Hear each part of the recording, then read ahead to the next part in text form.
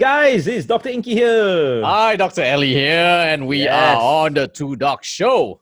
Yeah. We are, man. So Hey, you're looking all hip hop with lots of money. lie. Where's your gold chain, man? I got beanie. I got this is my gold chain. This one can be my there you my go. gold There chain. you go. I got some blinks. I got some blinks on my finger. I will screenshot you, then I'll put that big $sign, just like big 50 cent on everyone. Yeah, exactly. So what are we talking about this week? So we're talking about investments. I think investments come in all shapes and form. I think we just talk about the simple things first, like something like investing 101 or introduction. Introduction to investment. Let's assume that I'm the dummy, even though I've got a boardroom at the back. But you got all the $sign, so I have the $sign. You got the $sign. I've got this pseudo, background that nobody's sitting there, no one's listening to me anyway. All right, so we're gonna be talking about investment. We're gonna do simple investment, and introductory for those who are listening in, and you want to just have a rough idea on where to dabble or make the money grow. Yeah, exactly. So I think when it comes to investment, people always think that it's money. People always think it's financially. It's something to do with the $sign. Correct. Unfortunately, investment actually has the term itself actually has nothing to do with the $sign at all. It's actually just putting in certain things, trading something. Something for something else. Something that you have a lot for something that you want or you deem valuable. That's the gist of investment. Correct. So, ladies and gentlemen, this is a bit of a trick day. So we're not talking about money in, money back, but it can be anything. It can be money in, anything. Knowledge back. It can be knowledge back. Exactly. Time in, effort back, or gratitude back, something like that. So we're talking about investment in that sense. Oh, tricky, you put a $sign to show me off guard. Not bad. Yeah, but end of the day, all of us also want to know how do we make more money, or at least how we improve our chances to make money or to move forward. To get ahead of life. Yeah. So let's kickstart it. So Ellie, what was your first investment, or what is the investment that you think that really brought you many returns? I would say the best investment I had would have been to start working early. So at the age of 14, I actually had my first job during the school holidays. So I worked as a receptionist for my mom's friend who ran a curtain shop. So it's a curtain shop. It's a girly place. And I'm there picking up the phone and going, hello. Curtains and curtains. This is child labor, man. This is child labor. You're not supposed to be working at that age. Well, it's child labor if they force you, but this was a willingness. So this was a willingness to work, and I was in a way thankful that somebody actually wanted to hire me for get this 10 ringgit a day.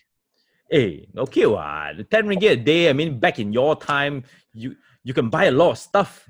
Yeah. So the shut up, like you.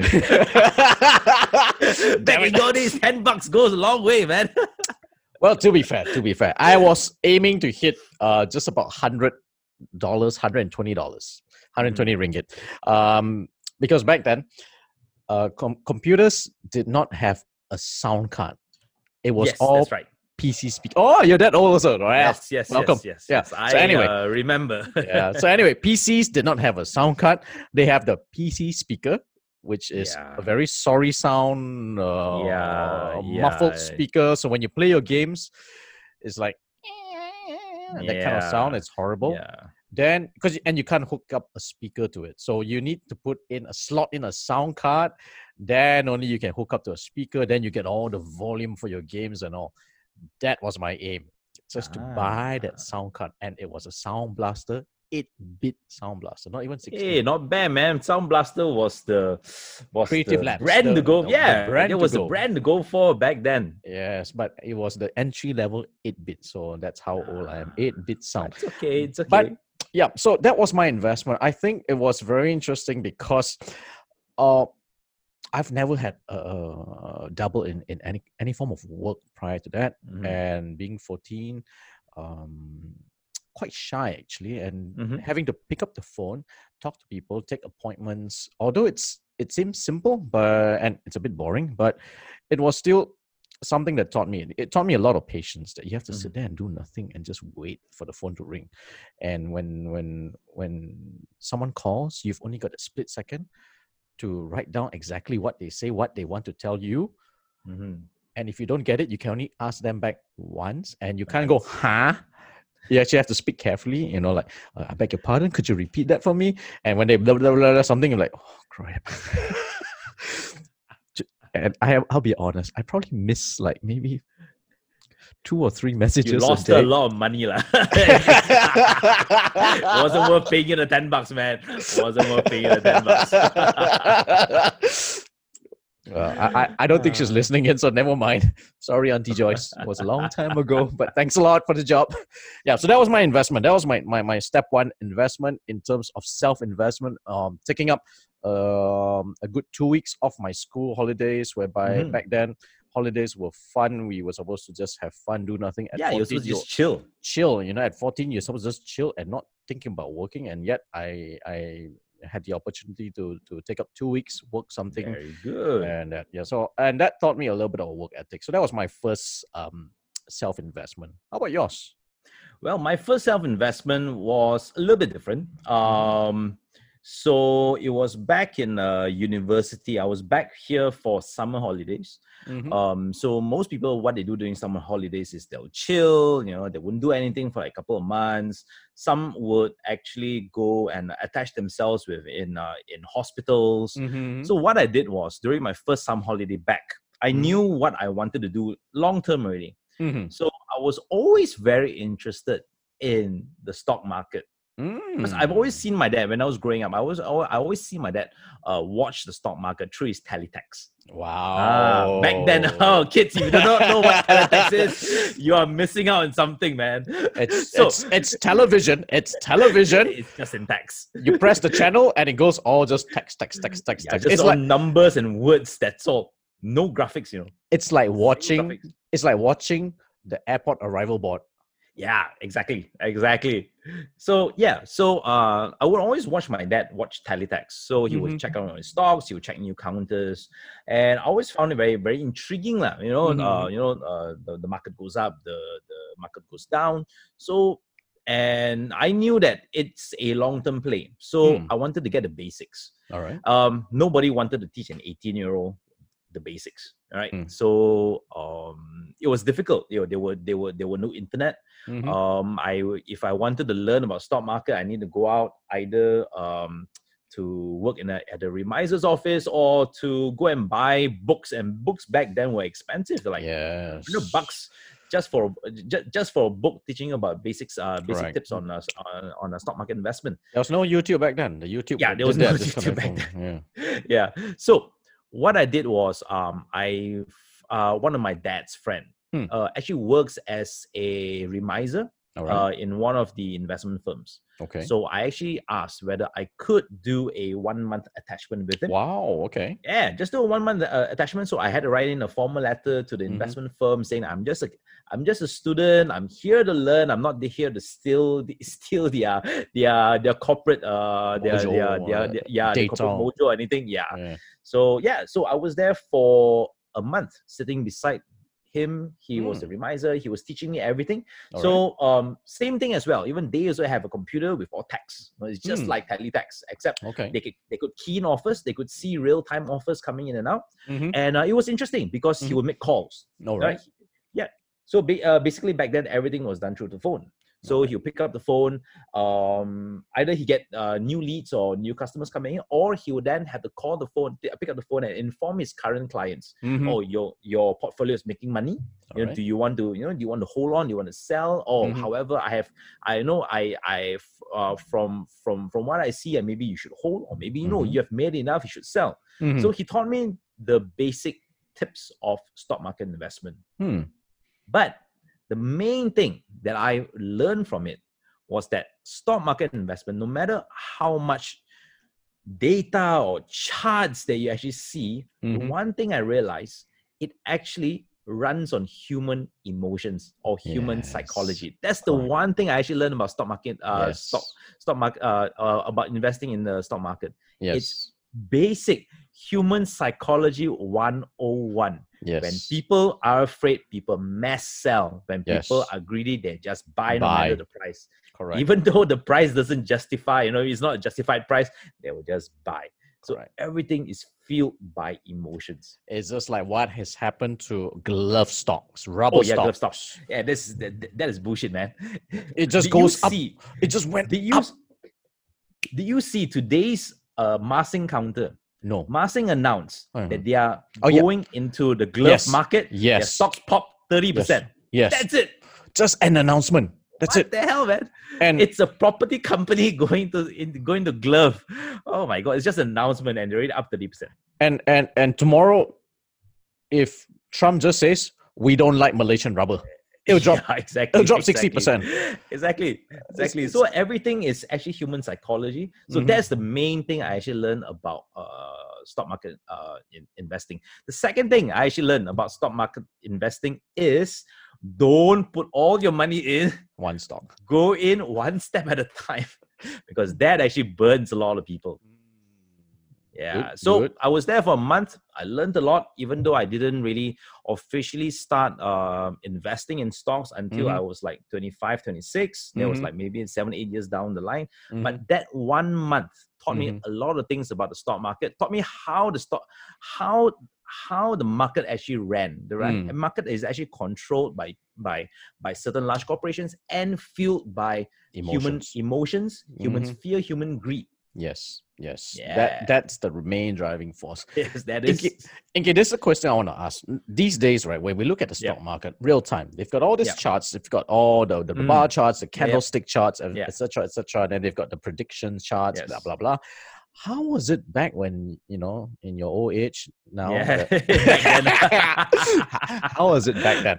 Did they have charts or what was the mechanism of monitoring? So back then, they would not really monitor all the counters. They only monitor some of the large counters, and they will manually draw the charts. And this was like back in the year, probably in the year 1999 or 2000. There was, and this is after the 97 Asian crisis. So back then, there wasn't any software that could create charts real time for you. You would need, and there was no Excel sheet back then. It was Lotus 123. So you would have to manually draw the chart yourself. You would have to manually draw the chart yourself. So literally, in other words, it'll be like, 1 or 2 person manning just a couple of counters. Yes, that's right. It. They were that specialized, right? Yes. So different remisers or different stockbrokers focus on different industry or different counters. And the moment they realize something's happening in their counter, they will then share it with the other remisers within the same hall. So they'll tell him, "Oh, I think something's happening. No, the stock is going to go up or the stock is going to crash." And then they will then. Back then, right, there were a lot of insider trading. So they would then call up their friends working in that company. Is your company doing anything? Of course, insider trading is illegal. So of course, So, but people will give a little bit hints here and there. So hence that's how they would then advise their clients. Oh, I think you should hold, or no, I think you should liquidate and move your money somewhere else. But again, it wasn't really based on stats. Neither was it based on all this current all these Japanese candlesticks and all these charts. Back then, I mean, it is how stock market has always been. It's always based on human emotions.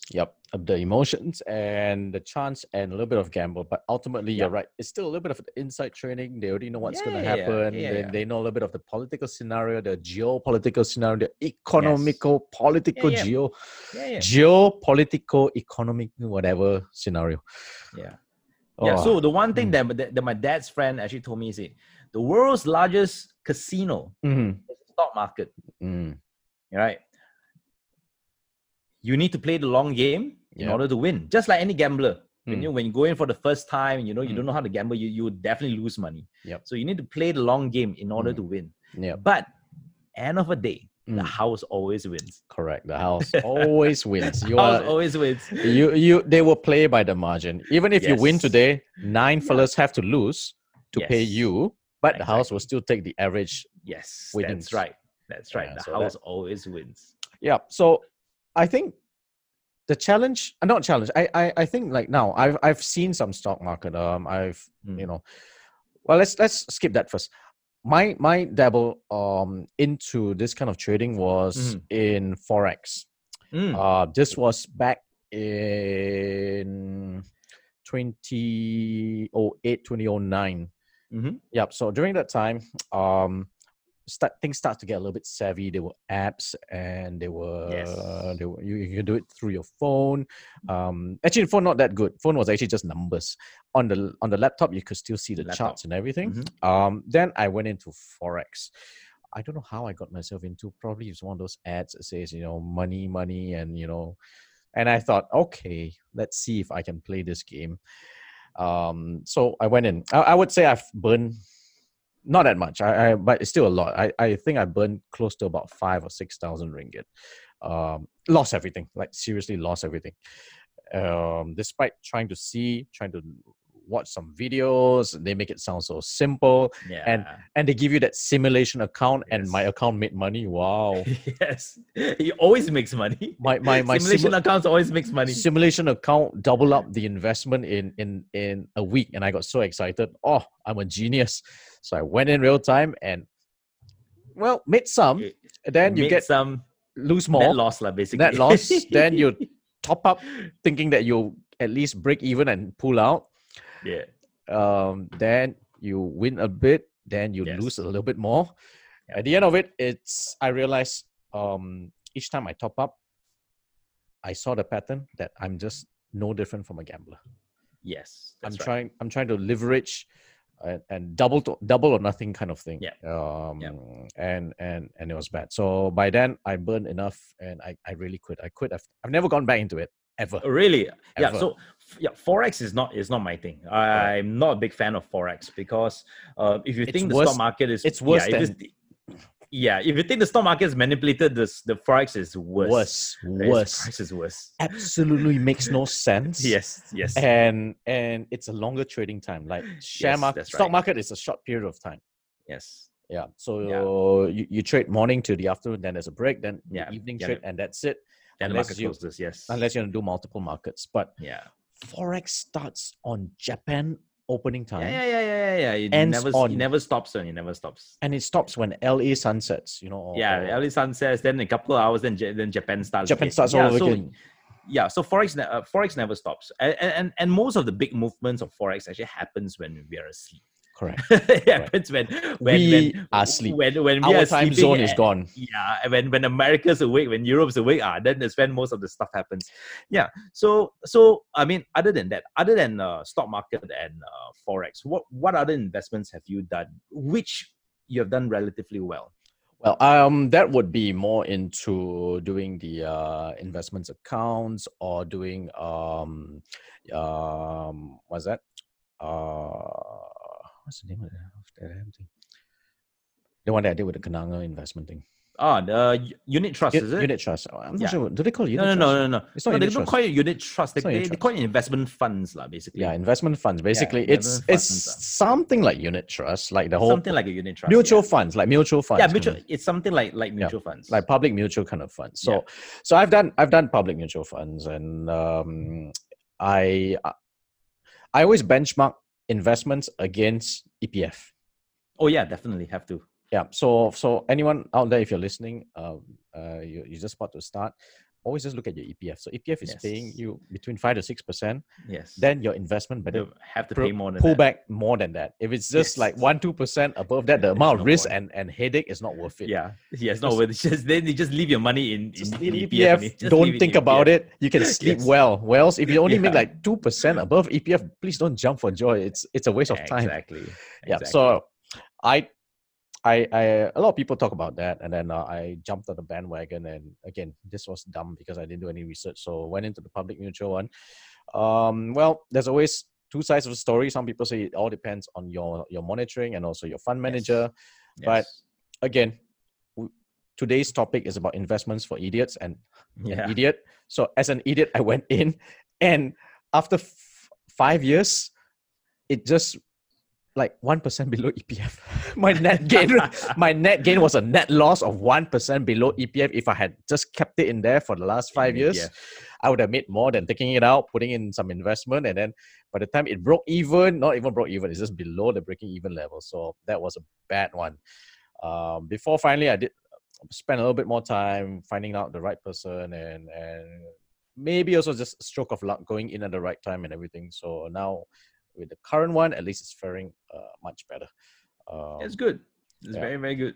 So it's okay, but again, total idiot. So I think I represent the masses of idiots when it comes to this money investment. Well, I think it's actually the same. I think end of the day, right? End of the day, you can learn as much as you want from dummy accounts. You know, you can learn as much from online blogs or from books, but nothing beats the real experience of putting your own real money in and watching the market grow or shrink. And you would then realize once your own money is in, it's different. Correct. No, yeah, it's totally different. And everybody, before they start making money, I would think people generally will lose money first before they actually start making. So hence, when you go into any investment, never go all in. Yep. Right. To anyone listening, never go all in. Never think that, you know what, I think I've done quite well. I'm going to put all my money. I'm going to borrow money and put in some more. That is how people go. That's how people go bankrupt. Yes. Right. So go in a little bit. Yep. Lose the money, but use it as a Learning tuition experience. fee. Yeah, learning experience. Correct, correct. Everybody needs to lose a little bit of money first. Yep. And then it's how you handle the loss of money. Or the gain of knowledge. Or the gain of knowledge. Yeah. Or so you have to go through the wisdom. entire. Yeah. So a lot of times, right, a lot of people don't talk about it. But it's when you lose money in investment and you get those sleepless nights, and you kick yourself in the ass. You say, I shouldn't have done that. But everyone needs to go. Every single investor has to go through that cycle. Whereby you've made money, you have the euphoria, and then you've lost money. Now you have that depressive state.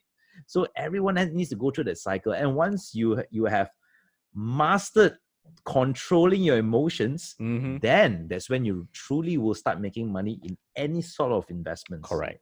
By then you would also know what's your appetite and what do you want. Yes, that's right. Yeah. Yes, so your risk appetite. Your risk appetite. Are you a high risk taker, mid risk taker, low risk taker? And what form of investment suits you better? Yeah.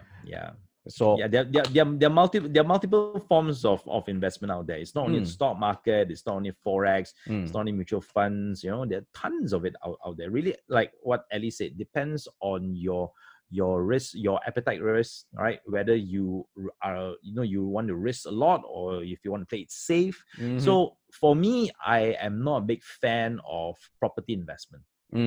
Right? I'm not a big fan of property investment because I'm a risk taker. So I don't like waiting long term for my money to come back. Right? And then the next thing what I don't really like about property investment is liquidation. Takes long time to sell. Yes, that's right. Liquidation takes a long time. Plus, so for me, you don't always get to sell at the price that you want. Yes, that is right. You buy, let's say $500,000, and then it hits. Supposed to be, everyone's selling at 1.2 and you want to sell at 1.2 and nobody wants to buy at 1.2. Exactly. Then when you sell at 1.1, although you already made 600, but the greed says, I lost 100,000, it's worth 1.2, but I can sell 1.1. It's annoying. Yes, it is. Yeah, it's annoying. So again, you're right. That's also not really my cup of tea. Property is not my cup of tea. I would probably put in if there was excess cash and just like dump it and don't think about it. It's not so much of a property, but it's more like a savings account. Yes, exactly. That probably would gain more rather than FD. Yes. So they actually did I think they actually benchmark. I wouldn't say the benchmark. They actually did a retrospective charting. So they said, right, in the Klang Valley and in Penang and all this so-called prime areas, your property only appreciates 5 to 6% per year, the value. Mm-hmm. And so you only appreciate 5 to 6% per year, which is roughly according to EPF as well. It appreciates 5 to 6%. But of course, the difference between property and of course EPF is there is a possibility that your property might suddenly be more valuable. Yes. Overnight, For example, there's an MRT station out of the blue. Yes, exactly. There's a highway where the entrance is 100 meters away from your house. Yes, exactly. Then it works. Yeah, exactly. And then you can always rent it out, for supplementary income. Mm-hmm. So that's a good thing about property. But again, and as just like you, I'm not a big fan of property, so I don't really. If you ask me to invest in property, I say no thanks lah. For me, it's still the stock market because I enjoy the ups and downs. I enjoy the ups and downs. I love it when it makes money, and I love it when I lose money. As the Cantonese say, "Ling dak hei, fong dak tai." Yes, exactly. Whatever. Exactly. Which literally translates to if you can lift it, you can also let it go. Right? Yes, exactly. So, what sort of other investments? Let's talk a little bit about since I've touched on the forex. I think I just want to caution some people out there. So these days there are a lot of people who will be texting and trying to get you into this property thing. I get random people texting on Facebook and then saying, "Would you like to invest in this?" And they start sending me charts, even though I didn't say anything. They start showing charts about how they made forex, like 1,000 USD per day, and they just get into the whole thing with you. So I think, as someone who's got burned a little bit, I just want to caution our listeners and our viewers out there that when it comes to forex, number one, it is not a fair game. Number two, you're not protected by Bank Negara because it's not legal. In a way, in this country, it's not legal. You can do it, but it's not recognized. So it also means if you get burned, PIDM will not cover you. True. So you cannot say, true. I put in, Bank Negara is supposed to protect me. This thing is happening in the country. The company is registered in Malaysia. Why isn't there anyone protecting us? We are in the back end. FYI, everyone, you're not covered by PIDM, which means there's no insurance for your investment. If you burn, you burn. If they cheat, they run away. I'm sorry. It's as good as you invested into the Ponzi scheme and got out of it. So be very careful. And the other thing that can happen and has happened to one or two of my friends is that they made money, but they couldn't withdraw. Okay. So those are not really Forex companies, right? Those are more like Ponzi scheme companies then. No, they still go by the whole Forex thing. You have to go for the classes and then they show you the charts. And when time to withdraw, they don't want you to withdraw. True. Yeah. And apparently they prey on a lot of people to bring them into these classrooms, and they make it sound so simple that they've got this manager who will give you the signal to buy, signal to sell, and you will just make money. Because they're waiting for one day when they forgot to signal you and you crash and burn, then you owe them money. Yes, that's right. That's right. I got a feeling they're more like Along companies, They maybe they're affiliated for maybe they're affiliated for the crossovers. All right. So other investments. Let's see. How about you? What are the investments? Have you done or do you know of? I know of a lot of different form of investments, and nowadays the in thing to invest is into is what they call crowdfunding, right? They crowdfund companies. Yes, correct. They crowdfund companies. That means that this company A or company B, they're looking to raise funds, so they want you to they're looking for crowdfunding, and you would think that it's crowdfunding, your risk is minimally low because not only are you putting in money, but maybe tens or hundreds of other people are putting money as well. And you assume that everyone has done their due diligence, check out the company. So the one thing I don't like about crowdfunding is this: you don't exactly own your shares. Yes. You actually put your money into a holding company, which is controlled by someone else, and they invest on your behalf. Yep. So you don't get to liquidate whenever you want. You don't go like, you know what, I'm a shareholder in the company, I want to go and complain. Actually, you can't really complain You didn't because buy shares. you didn't buy share into the company. You bought share into the holding company that bought shares into their company. Who was So sort of even like though, give you a fixed return and that's it. yeah, Pretty so much, they yeah. can claim lah, they can give you a return lah. Nowadays, the people are smart. They give you vouchers. You get cash voucher. You can come to our establishment. Example, maybe the establishment is an F&B. Oh, if you invest this amount, you can come to our establishment, redeem a little bit of cash voucher and eat for free for like one meal. So, but then the risk is whereby if anything does go wrong, you cannot. You cannot claim anything back from the company because you're not a direct investor into the company. Yes. So even if they liquidate and then as they need to pay the creditors and whatever's left, they will then liquidate and pay out to their shareholders. You don't get a single dime. Yep. You don't get a single cent out of it. So crowdfunding, as much as it's the in thing and approved by the government, I still think it's a little bit dodgy for most parts. Because the amount of due diligence that they're going to give it back to you is not much. Plus, they're not responsible to you. You're responsible to make them rich, but they're not responsible to feed you back or liable to pay you back if anything goes wrong. I think crowdfunding started off quite innocent. You remember the days of Kickstarter? Yeah. It was Kickstarter. Yeah. So back then was people really wanted to build something or invention. They had invention. They had a dream project, but they didn't have enough cash. So they just want to crowdfund maybe $1,000, $2,000. People that chipped in $1 each, and then they managed to actually crowdfund. Yep. But nowadays, crowdfunding is more towards like huge corporations. Huge corporations asking for money. Yep. Well, I mean, why? If you're doing so well, you can always go to a bank and ask for a loan.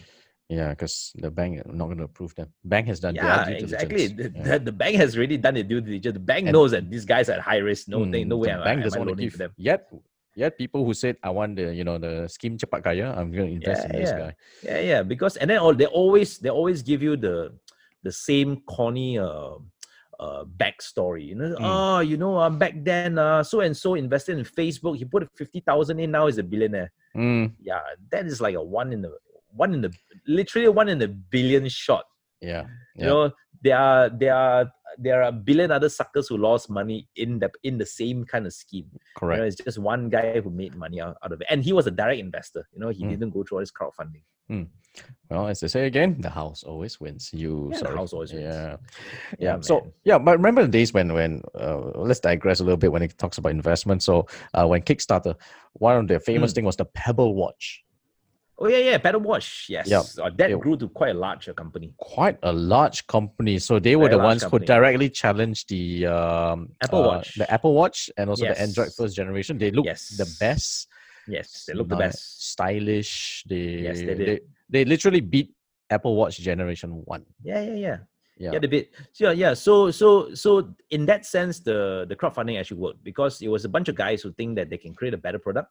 And they actually didn't ask for a lot of money. Not much. If I'm not mistaken, they asked for like maybe tens of thousands of US dollars. Yeah, I think max it hit about maybe about 100,000 US dollars, and that's it. Yeah. But to be fair, they would say you can buy, you invest, and we will give it back to you in a watch. Yes. So you'll be the first, let's say, 500 people who owns the watch. So you had the bragging rights before they went into full production and sold it. Yep. But Kickstarter doesn't actually guarantee whether you actually get your product or not. So I actually bought a couple. So I actually so-called invested a couple of products on a Kickstarter. I got a couple. One actually didn't turn up because what happened was they actually hit their target. It was way above the target, and they were doing manufacturing. And of course, things went wrong with manufacturing. So end of the day, after like half a year, whereby it was due past their deadline to actually ship it out. 6 months later, they actually apologized, saying, you know what, guys, we've spent all the money. There's nothing much that we can do. Of course, people were angry. Say, oh no, you cheat our money. You should give us back. But if you actually read the T&C on Kickstarter, they already mention it. Please, this is not a platform to buy products. It's a platform to help inventors. Yes. So do not expect anything in return. Yep. Because you put in with the hope that you might make the world a Yes, slightly better yes, place. exactly. Yeah, but Exactly. it became like a few buying future products place. Yes, that's right. That's right. Yeah. And then after that, I think by now there's just way too many, and Kickstarter just sort of like disappeared. Yeah, I think that they're not that popular these days, really. Yeah, they've taken over by those big corporations. Yeah, yeah, So yeah. other forms of investment. Well, let's digress away from just plain financials. Mhm. I would say development, self-development. One of the best investment I did was to actually subscribe to audiobooks. Ah. Audiobooks. So it's not, I mean, it sounds expensive, but for 15 US dollars, which sounds a Mhm. lot as a subscription, Mhm. although we pay a lot. When Netflix comes out to 40, this comes out to 60 ringgit a month Mhm. for audiobooks. But Okay. I subscribed for about 6 months and I loved it because it sums up a lot of books into a very digestible 15 to 20 minutes segment. You don't need to read it. Someone's reading it out for you. They summarize it for you. And if you like it, of course, you can go back and go purchase the book or reread the text. But it was my best friend for traffic jams. Ah, yeah. Traffic jams. I think this was the days before there was that many podcasts on Spotify. Mhm. So back then, audiobooks were much more favorable because it was actually real summary of books. Mhm. So I was averaging like, I think about 20 or 30 books a week. Oh, Or, that's a lot. yeah. Although some 20, 30 books a week is a lot. Yeah, then I realized one thing about self-help books. I don't know why, because when you click one, then they sort of like just link you to the next few. Yeah. After you listen to the third self-help book, it's like, oh, same thing repeated, Yeah, just in it's actually different roughly the language. same thing. Roughly the same thing. So Yeah, they that's just paraphrase it. correct. They just paraphrase to Just something else paraphrase different. it. But it was Yeah. just interesting to fast forward and learn something out of it. And sometimes some books actually then you realize, oh, a lot of it is just a lot of fillers inside. Yeah. Your real points is as good as just 50 pages out of a Yes, that's 300 right. page book. So That's right. That's right.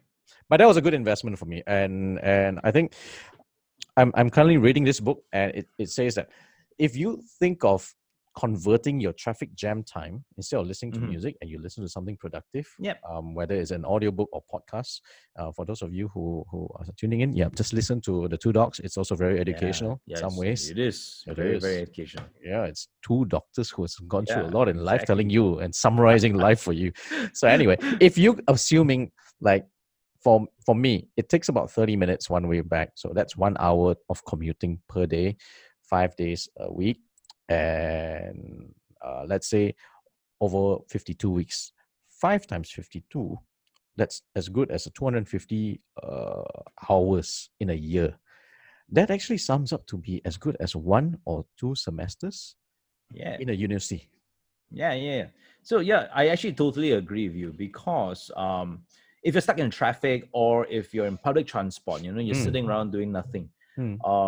Rather than just listen to music, of course, music is It's nice, soothing, it soothing. calms you, it distresses you. But at the end of the day, or it gets you hyped up Mm, before your day, pop by a podcast or an audiobook, mm-hmm, whether if you want a fact or a fictional book, it's mm-hmm, really up to you. But you get to learn stuff from it. mm. And yeah, just by passively digesting it, you can actually pick up a tip or two to Correct. actually improve your life. And yeah, even for me, one of the things that I look forward to, unfortunately, there's the whole MCO thing. One of the things I actually look forward to on a yearly basis, right, is Mm-hmm. actually to go to the Big Bad Wolf sale. Ah, Right. yes, The reason yes. why I like to go to all these Big Bad Wolf sales, Mm. it's because there's a lot of these self-help books, Mm-hmm, business books, mm-hmm. generally good ones Yep. on super discounts. Mm, Usually like 70 to 80% off. So I mm, will, I will I will buy a stack of them, maybe 10 to 15, and mm-hmm. then I would slowly read them throughout the entire year. Yep. Because Big Bad Wolf only comes once a year. Yep. So I read out through the entire year. So Mm-hmm, every year I will go through that 10, 15 books, different 10 to 15 books, mm-hmm. depending on what I want to learn at Correct. that particular point in time. Correct. Correct. And I do agree with you that self-development is actually one of the best investments Yes. because yeah, it allows you to grow mentally. It allows you to Yes. it allows you to mature, and it Mhm. allows you to actually learn a lot of other things Yep. without really spending too much time or too much money Mhm. gaining experience. You can actually gain it through other people's experience Mhm. first, Mhm. right? Get a little bit of motivation from there. So at least there's a platform for you to start whatever you want to do. Mm. One thing I find about self-help books as an investment that's very interesting is that you have to go through that hardship in life first. You have to go Yeah. through the shit. You have to, have bad experience in the job, bad experience Yeah. with your staff. You have to, got nearly sacked or nearly gone bankrupt, that kind of feeling. Then when you read the self-help books, they somehow open up a new revelation, and reading the Yep. same book twice on a different time in your life actually will give you a different perspective. That is So true. so that is also one of the best things. I recently just bought I think about 4 or 5 books, and one of it is by Brian Tracy. He talks about selling, Mm-hmm. how to close a sale. Mm-hmm. Chapter 1 was so captivating. It's 40 pages for the first chapter. I thought it was just introduction, but for 40 pages, I'm glued to it, word after word after word. And one thing that I read, and I probably want to commit to myself, is to wake up an hour earlier each day and just spend an hour reading a book. That's good actually. Just to spend 1 extra hour. So literally have to sleep an hour earlier, wake up an hour earlier. So don't need to do all the exercise if you're too lazy, but just do the mental exercise. Just read. Even Yep. if you're slow, having a coffee, having some tea, having some breakfast, just read. Doesn't matter if it was 5 pages, 10 pages, or whatever it is, just run through. Because he says, which I think is true, if even so, don't pick heavy books. Pick things which are easily digestible. Yes. And I've got this rule of thumb: it has to be large enough fonts. I don't want to squint. I'm a bit of a Yeah. I'm a bit of a No, no, no. child. I'm a bit of a I child when it understand. comes to reading because I don't want to No, no, no. I squint. understand. I understand. I totally understand. I want to see that it's easy read. Picture, no picture doesn't matter, but must have that font size which is just nice, not too thick. It has to be about that 200-page max thing, and that's fine Yeah. because it's easy read.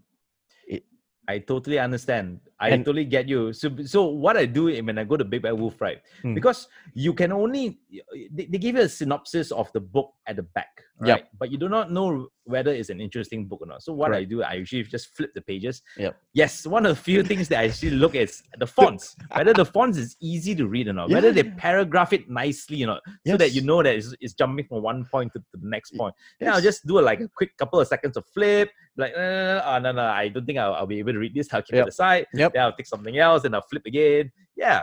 Yep. Yeah. I do that all the time. Don't worry. I'm very partial towards that, especially when it's all this business kind of books.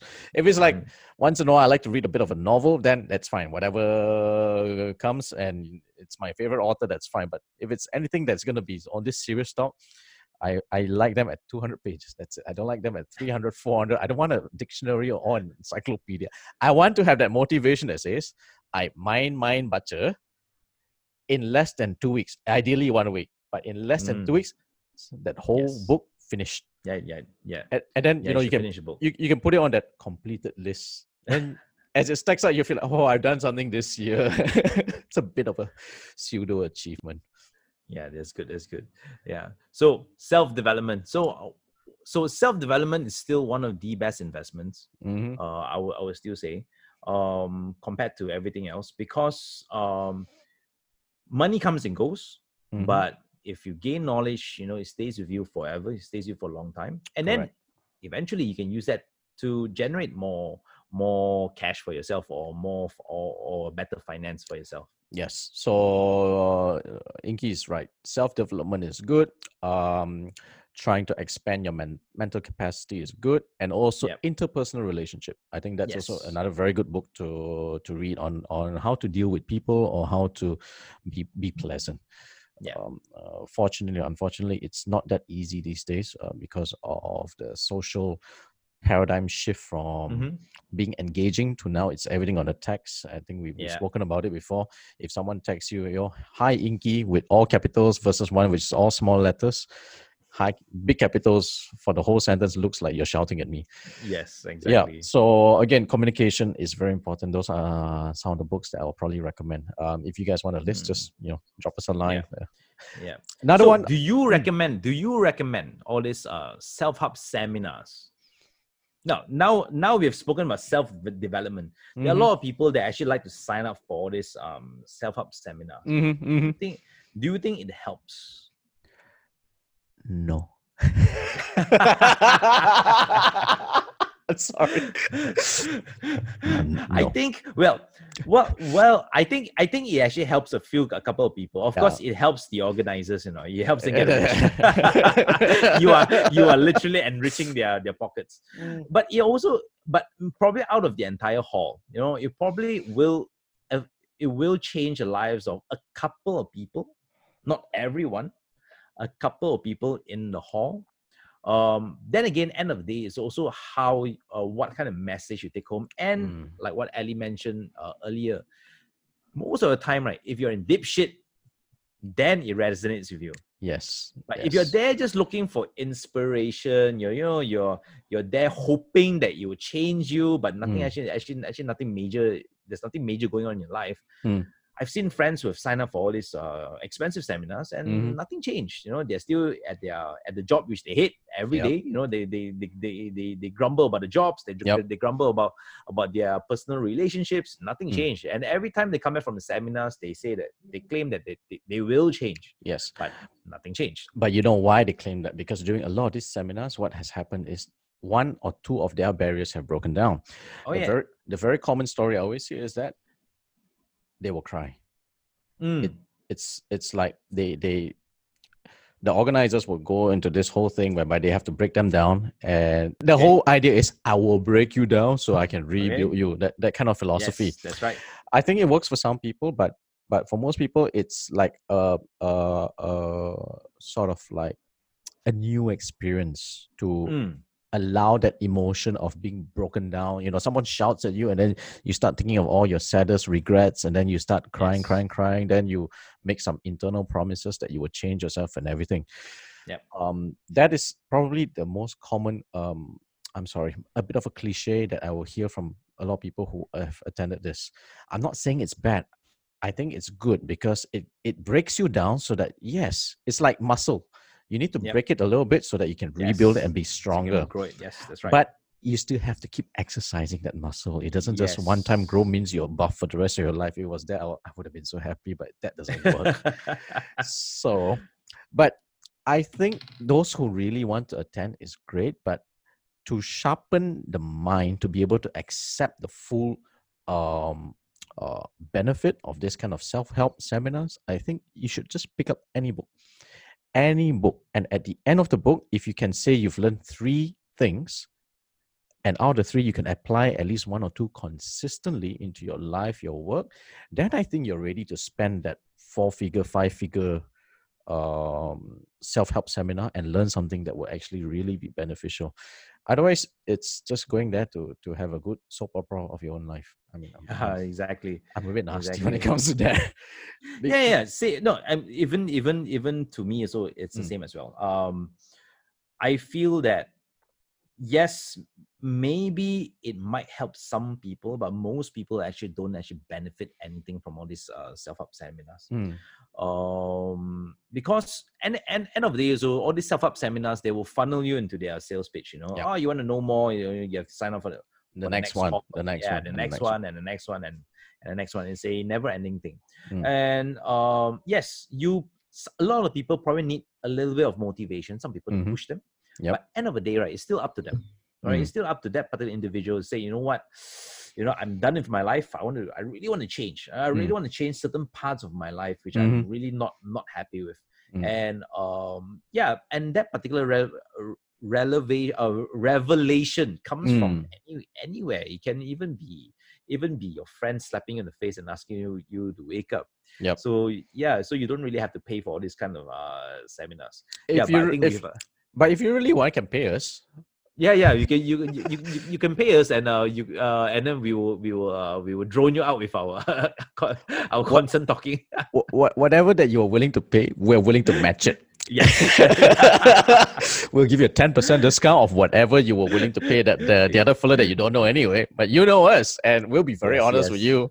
We can go, advanced, beginners, which is we will gentle slap you. And the advanced will be, we will mentally hit you so hard that you might start crying and and say, I'll pay you double just to stop it.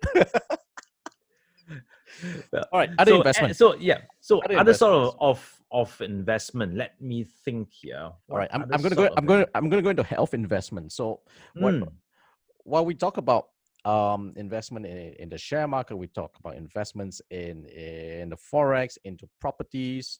Then we talk about mental. Next is physical. Everyone yeah, should have a bit of time to invest in yourself, in your own health, yeah, because what in the world is wealth going to do good for you if you can't spend it, you can't use it?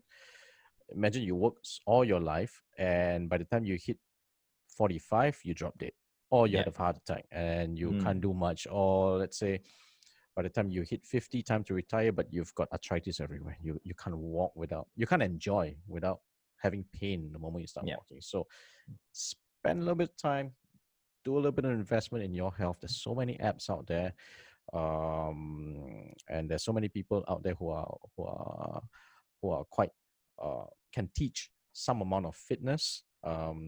If you want someone who's hardcore, we know this guy from Angola. His name is Oh Tony. yeah. Yeah, Tony, we man. haven't This is forgotten a you, yeah, Tony. yes, yes, Tony. We know you're still listening to us. Yeah, yeah. And he's like, "When are you guys coming over?" Yo, when you come over, we want to train, right? Yeah. So I totally agree with you. Health is definitely an investment. Actually, health is just more than an investment, because an investment is when you don't put anything in, you don't actually get any returns. Now, Mm. health, on the other hand, is different. If you don't put anything in, you get negative returns. Oh yes, Yeah, yes. as you get older, you get negative returns. Mm. So what you're doing every day when you're investing in health, right? You're actually stopping your health from deteriorating at a quicker pace. Mm. It means you're slowing down the aging process. Mm-hmm. You are extending your twilight years. Now I Mm. would say, you're extending your twilight years. Yep. So yes, it's an investment, but it is an investment that actually a lot of people have forgotten. Correct. Correct. They've Yeah, a taken it lot for of people have granted. forgotten. Yeah, yeah, a lot of people have taken it for granted. They've swapped trying to make money and trying to work hard for health. Of course, Mm-hmm. when you're young, nothing goes wrong. Yep. Everything's correct. Yeah. Wait till you reach Inky's age, you know. Yeah, already reach my age. I've creaking knees. I hurt my ACL. I can barely hop anymore. Uh, Yeah, but yeah, but you are totally right. You have to put time into health, just like what you mentioned. You read a book a day. You should put at least about half an hour into your into health per day, mm, at least. at least, Yeah, but it's actually not long. You don't even it's need actually half an not hour. long. You can, Yeah. in fact, moving about 10 to 15 minutes, but doing the correct exercise is quite Yes. sufficient. Yeah. Rather than doing 3 hours of hardcore exercise, and then you might even damage yourself. So just do enough. That's Just correct. do enough, but do it consistently, and Yes, that's right. that's as good as an investment it's gonna Yeah. get. Yeah. Another one that I would say, for which probably holds true for me, which I've not been doing very well, is investing in rest. You need to rest. That one is interesting. Mm. That one is So interesting. people who love to sleep say, "Oh, I've put too much deposit into the account," but again, it's one of those things. It's like I don't want to say, maybe go investment. You put it in, right? It's not going to generate any interest for you, but it's good to have it. I think that is tied down to a lot of things. Rest is tied down to mental health, to physical health as well. Mm-hmm. Yeah. You need to you need to rest proper, and as well as from time to time, take time off for yourself. Yeah. Go take a You know, vacation. yeah, take a vacation, or even if you can't go for a holiday, what you can do is you can do what Ali does. You can take a day off, Mhm. just sit and do something that you really like. Mm. If you like read books, just sit and read books. Just go through an entire novel the Yep. entire day. Yep. That itself is rest. Yep. So rest comes in different models. So some people like to sleep, some people like to chill out, some people like to go out or even climb a mountain. For them that's rest. It's really up to you. You don't get confined by what people say, "Oh, you must sleep only." No. So you can choose what you want, but you got to rest, and basically it just means breaking away from your usual stressful routine. Yes, that's true. Having a different stress that's totally unrelated, it can technically be a rest from your usual routine. So Yes, just it can rest away from actually. the. Some people like to go car racing. That's a stressful thing, you know. Yes, Crash. it's damn stressful car It's racing. stressful, but they love it, and it takes your mind away from the work for that couple of True, hours. You know, so true, it's true, really up to true. you. But invest in doing some really good rest for yourself. Yeah, yeah, Okay. yeah. Let's see. What are the things that we can tie back to some money? Because I think people still see your dollar sign, and everyone's getting brainwashed by your dollar signs there. Yeah, yeah.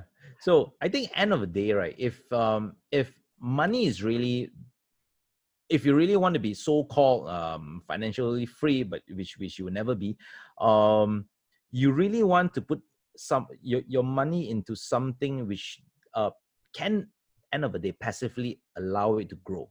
All right. So the one thing that I've always understood, and I still do it today, is invest in something that can give you compound interest. Compound interest means the interest that piles up on top of one another. Yes. And so Malay have this saying, sikit-sikit jadi bukit lah. Dan lama-lama dia akan jadi bukit. So it's the same thing as compound interest investment. Yep. Invest in something, it may be in the stock market, or even something as simple as invest in a fund, like what you're doing, an investment fund, or you can invest in this. What I do, I invest in the US stock market. I invest in the S&P 500. So the S&P 500, they have shown on a yearly basis, it gives you the 10 to 12% back, right? Yeah, it's 10 to 12%. It That's grows 10 to 12% every year, and it's compounded interest. So you can just put your money in and just leave it there. And then every year or every couple of months, you just put more money in, a little bit of money, a little bit of excess money put inside. And before you know it, in the next 30, 40 years, you're sitting on a big pile of retirement fund. Then you don't have to worry anymore. Correct. But it always, it always comes from very little investments first. Small amounts first. Yeah, you don't see it until it starts to compound. Yes. And when it's a large amount, it compounds way much faster. It's like a Yes, snowball. that's right. It's like a Yes, snowball. that is correct. That's The correct. beginning is So, just a little bit, but the moment it starts rolling, when it's huge, it's yes. whoa, it's crazy. Yes. So I think for our local crowd, especially the Bumi Putras, if you have the access to ASB, please put your money in ASB. Oh, ASB is good. Max out your ASB ASB. is good. Yeah, always, max out your ASB, always man. max out your ASB before you go anywhere else, because that's the most brainless place to put your money. And it is guaranteed by the government. Guaranteed. It's guaranteed. Of course, the numbers are not as great as it was 15, 20 years ago, but it is still always higher than EPF. Yeah, definitely. And it's compounded. Yes. So, kalau ada duit, masukkan dalam ASB. Amanah Saham Bumi Putra. Max. Don't go and buy your iPhone for 5,000 ringgit. Go and take the 5,000, go and buy ASB. That's it. Correct. Right? Correct. Because just imagine if you somehow manage to keep a bit, and you've got 100,000 in there. Okay, you've got 100,000, and the compounded interest is 7%. Every year is a free iPhone for you. Yeah. Don't even need to touch your principal. You're buying a free iPhone every year. Yes. But getting the first 100, that's the one. You have to just keep going in, just keep going in. Yeah, you can go in and keep putting. Yeah. So, but the other one that I also would probably want to caution people is when they take loans to put into ASB. Yeah. A lot of banks are doing that. A lot of these loan officers are doing that, and they tell you, you work on the margin. Yes, you are at a net gain. I agree. So they loan to you at 4% or 5%, but you are gaining at about 7%. So you always make 2 to 3% as a gain.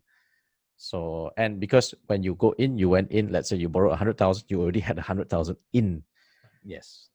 And then when you repay in a smaller amount. So overall, you can still win.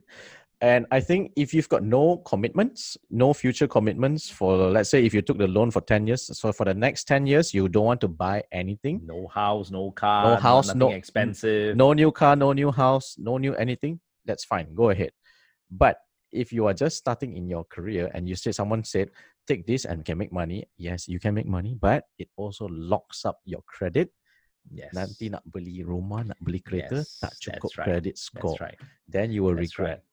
Yeah. And what's worse, if you miss a payment, then Yes. it really screws up your credit score. You miss that payment, the interest that comes back Yes, will exactly. bite you. So if you took a loan to pay for ASB, that's the first thing you got. Well, that and your credit card bill will be the first thing you need to pay.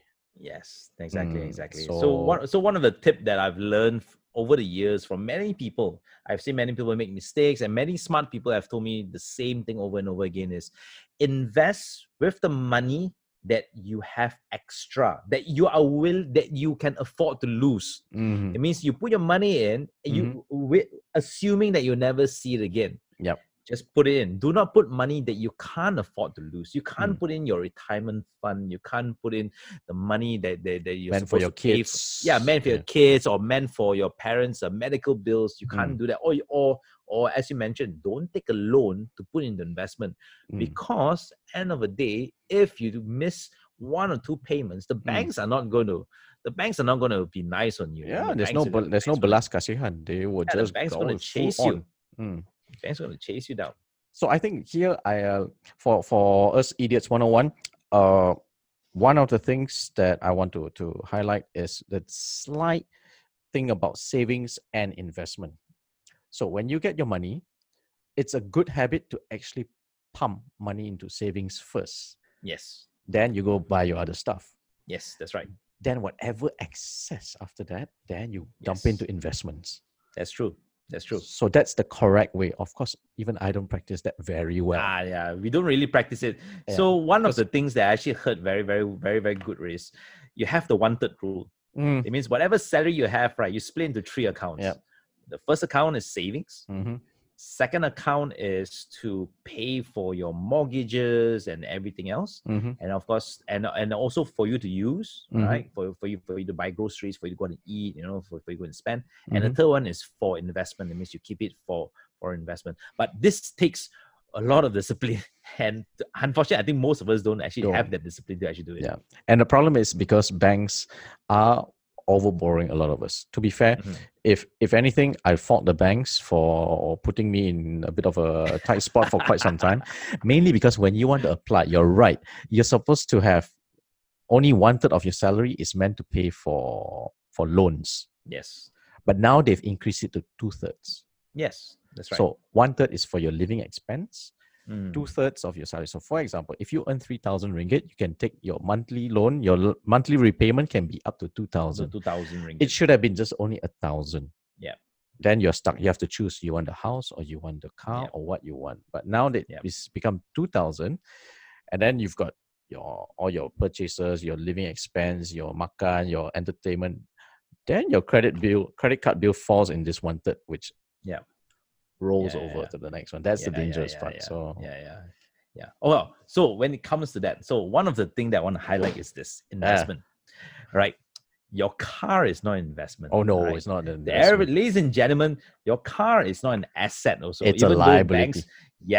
Even though banks claim it's a depreciating asset, it's not an asset. Okay, it's a liability. Correct. Right? Every time, the moment you purchase your car, the moment you've paid for your car, and the moment you've signed the contract, your car loses value on that day itself already. Yes. Haven't even delivered to you yet. Haven't delivered to you, you already start depreciating already. The moment it touches the floor, the moment the tire goes on the road, again, the particular value drops down. So the moment you go finish. Yes. Yeah, exactly. So don't put money, and I've seen a lot of people, they with their first salary, second salary, they put a down payment for a car they can barely afford. Yes. They can actually barely afford. So, and then a lot of times they get stuck. They get fired from the job. Like now, MC, a lot of them lost the jobs. And what happens now? You can't pay for your car because you have no savings. Yes. And now banks come and repossess your car, take the car away. You still have to pay for the loan now, even though the banks have repossessed. Now it screws up your credit score. You can't take another loan. And you don't have a car. And now you don't have a car, and you have a screwed up credit score, and you owe bank money. So my take is always, as much as we like fancy cars, especially guys, we always envision ourselves driving a nice big fancy sedan or that nice fancy sports car. make sure you have everything else in order first. All sorted out. Has all everything else sorted sorted out. Your housing mortgage sorted out. You have Mm. enough savings. You have investments in other things. Mm. And then when you have the excess cash lying around, you can put it into your car, no problem. Yep. So I think this one, especially for those who like to do car mods and everything, I think it's fun. It's a hobby. I've got nothing against it, but just be careful that you don't want to overspend doing the modifications and stuff that is fun, but you end up not getting the value back unless you are a car racer or you're making movies out of it, or there's a value that comes back to you. Then it's fine. But otherwise, if it's as what Inky says, if it's an excess that you already have, you've already settled everything, go ahead, enjoy it, because it's your own pleasure. It's for your own pleasure. We can't fault you for that, but don't use that as the first payment to go and splurge on that and regret it later. Yes, exactly. Oh, another investment that people like to talk about would be gold and diamond. Yeah. Well, this one is age old. This one, the Indians, the mama. Yeah.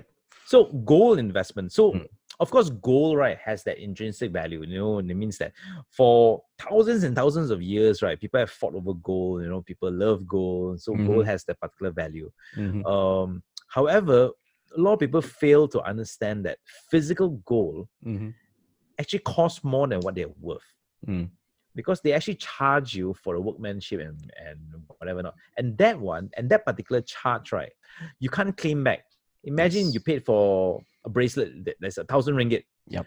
But you can only resell it for 600 or 700 because that is the value of the gold in the bracelet itself. Yep. The rest that you paid was actually the workmanship to actually produce it. Yep. And that's why even if, let's say, you bought from Pokong, you will get better rates in Pokong. You never get the same rates anywhere else. Yes, that's right. So if you really want to invest in gold, it's a long game. Yeah, gold is a long game. It's a long game. You buy, let's say, 1 gram at let's say once upon a time, 80 ringgit. And now it's worth, let's say, 140 ringgit. So you've made that 60 ringgit gain. But it's a long game with no interest. Yeah, I would say if you really want to get gold, you get paper gold. No, don't get actual physical gold. Get paper gold. I think a couple of banks actually sell paper gold. You buy and then it's like stocks or bonds they issue you a cert and that's all. Then, but however, also your money is kind of stuck there because you can liquidate anytime, but it might not be at the right price. Yeah, it might not be at the right price. And like what Ali said, it's a long game. It's a really long game. It's years and years. I just still have some paper gold. You have some paper gold? Oh, good lah. Just keep it. Just keep it, man. I bought it when Public Bank first launched their paper gold. Yes, their paper gold account. Yes. I found my bank book the other day, and I bought it for the first round. I bought it for 88 ringgit per gram. Okay. You never hear 88 per gram for gold anymore. No, it's impossible already now. You should sell it now. Now gold is worth a lot. Yeah, but unfortunately, I think I've only got like 10 grams left inside. I've already, done some trading, made some good money from it. But good. Yeah, so it was fun. It was a very fun project back then, and I got one of my staff to actually follow me, and he invested in it. Unfortunately, he spent it on the earnings onto a Ponzi scheme, and he lost everything. Okay lah. That sucks lah. Okay, so final take is Ponzi scheme. You guys be very careful on Ponzi scheme. Anything that says, I think we've spoken about this before. Anything that gives you that promised return within 18 months, you will get back everything. That is usually as good as a Ponzi scheme because you don't need to do anything. If it's a share market like Inky, he has to monitor. Yes, that's right. He gets the heartbeat when it goes up. He also gets the heartbeat when it goes down. He needs to monitor. He needs to make the call whether to sell or to hold. Yes, that's right. But things that says, just put your money in and every month we'll give you back 15%, or 10% in 1 year, or 8% every month. And in 15 months, you'll get back all your investment. Okay, that's a Ponzi scheme because you're not doing anything. Anything that says don't do work, we'll give you back to you. It's a Ponzi scheme. That's one thing that you might want to avoid. Yes. So the one thing that I want take back message is this: investing is not sexy. right? It's a long game, it's long, it's years and years. It's 10, 20, 15, 30, 40 years. And it's a stressful game. It's a stressful game. It's a long game. Invest what you have, right? What you have excess. You have excess time. You invest your excess time. You have excess cash. You invest your excess cash, and you only see returns not today and not tomorrow, but you see years down the line. Yes. So whether it's a financial investment, whether it's investing to health, investing to knowledge, investing to yourself, you will only see returns many, many years down the line. But so there is a saying, the best time to plant a tree was 30 years ago. Yeah. But the next best time to plant a tree is today. Correct. So that in the next 30 years' time, you get to reap the benefits. Correct. So that's what investing is. Yes. So you have to start early. You must be consistent. You have to water the tree every day. And eventually you get the rest under the tree. And you need to wait. You need to wait. It's just wait. It's just, you have to wait. It's almost like saying, if I bought, let's say, anything, something as stupid as a bag of twisties 10 years ago. Now it would have gone up. Let's say it used to be like 2 ringgit. Today it's selling at 4 ringgit. So in 10 years, it doubled up. Isn't that the same as if you bought a property and it doubles up in 10 years? Yeah. It's the same thing. Just that. So Twisty has an expiry date. That's it. It's a long game, right? Everything is a long game, lah. But end of the day, right, when you're at the end of the finishing line, when you look back, of course, you'll be glad that you actually did it. Yes. So whatever it is, investment in the stock market, investment in your own knowledge, in yourself, in your health, play it for the long game. Don't play it for the short game. There are no shortcuts. There are no shortcuts. There are no let's follow the signal investment, because one day when they give you the wrong signal, that's when you wipe out, and that's how they get you into debt, and you are in their palms and their control. There's no such thing as watching one YouTube and you can be a doctor. There's no. That's correct. Yep. It's like getting abs, lah. It's like you go to the gym and get abs. You can't go to the gym today and hope the abs come out tonight. It's years and years of consistent going to the gym, to exercise, eating right, sleeping right, then the abs appear. Correct. You can't be like big, round, and put on one of those muscle stimulating machine and still continue eating and it will form that 6 packs for you in 4 weeks. It just doesn't work that way. You have to do lots of commitment. Yes, you have to commit. All right, guys. So we will be having. I'm trying to get hold of some interesting guests. Interesting guests for our next session. Hopefully, it'll be next week. If not, then it might be the week after. And we'll be talking a little bit on body shaming. So that'll be. This guest, if anyone knows him, so a little bit of a teaser. He took 4 months off social media. He was a big-time social media influencer. Okay. And he took 4 months off because he was so stressed from people body shaming him. Body shaming him to the point of depression. And he had so very low self-value of himself. Even though he was actually a very likable person, but he just, in his mind, it's like he's just replaying that, he's useless, or body shaming. So that will be probably next week or the week after's topic. We'll see when is his free time and we'll coordinate. All right. So until next time, this is Two Dogs. I'm Dr. Inky. And I'm Dr. Alice. We're signing off. Yay, ciao. All right.